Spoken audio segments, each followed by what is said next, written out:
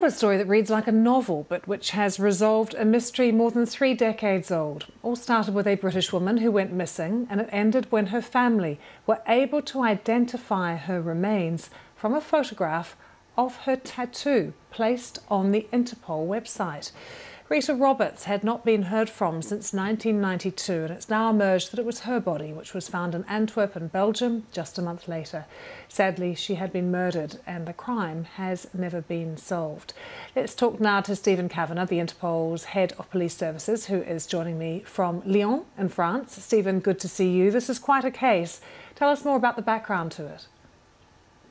Yes, and unfortunately it's one of many cases. We listened to some of our member countries, Belgian colleagues, the Netherlands and Germany. And what we realised was that global scourge of violence against women has gone on for so many years, that there were 22 unidentified women who'd come to harm in often tragic and awful circumstances going between 1976 to 2019.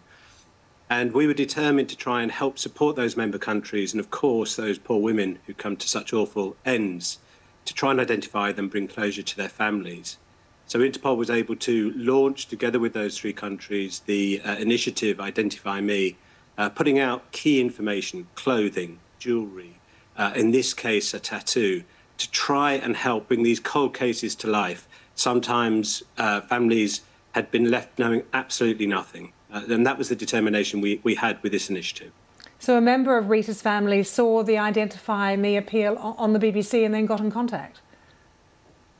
Yes, it was an important moment for us. There was over 1,250 tips received both within countries and into the Interpol website.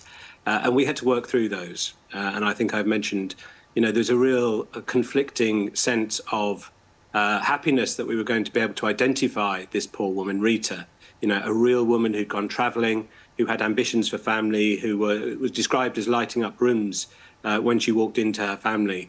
And the realisation that we were going to bring that tragic news to her family, that she was no longer with us in all likelihood. We worked very effectively with the Belgian colleagues because this is the first time. Everyone hears about Interpol's red notices, but we also have black notices, and they identify people who've come to harm, bodies, so that we can try and make those links globally.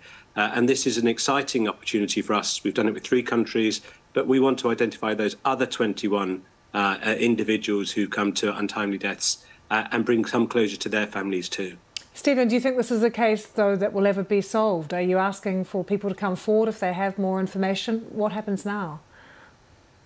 Yeah, Interpol is here to connect member countries, 195 across the world, but we do so not just to bring closure to the family, and we send our condolences to the family and our thoughts and wishes, and thank you to the BBC for bringing it to the nation's attention. But we also commit to trying to find out who would commit such an awful, brutal murder.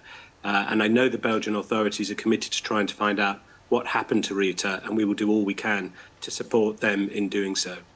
Stephen Kavanagh, thank you very much for joining us. Really interesting to hear, and good that there is some closure for Rita's family at this time.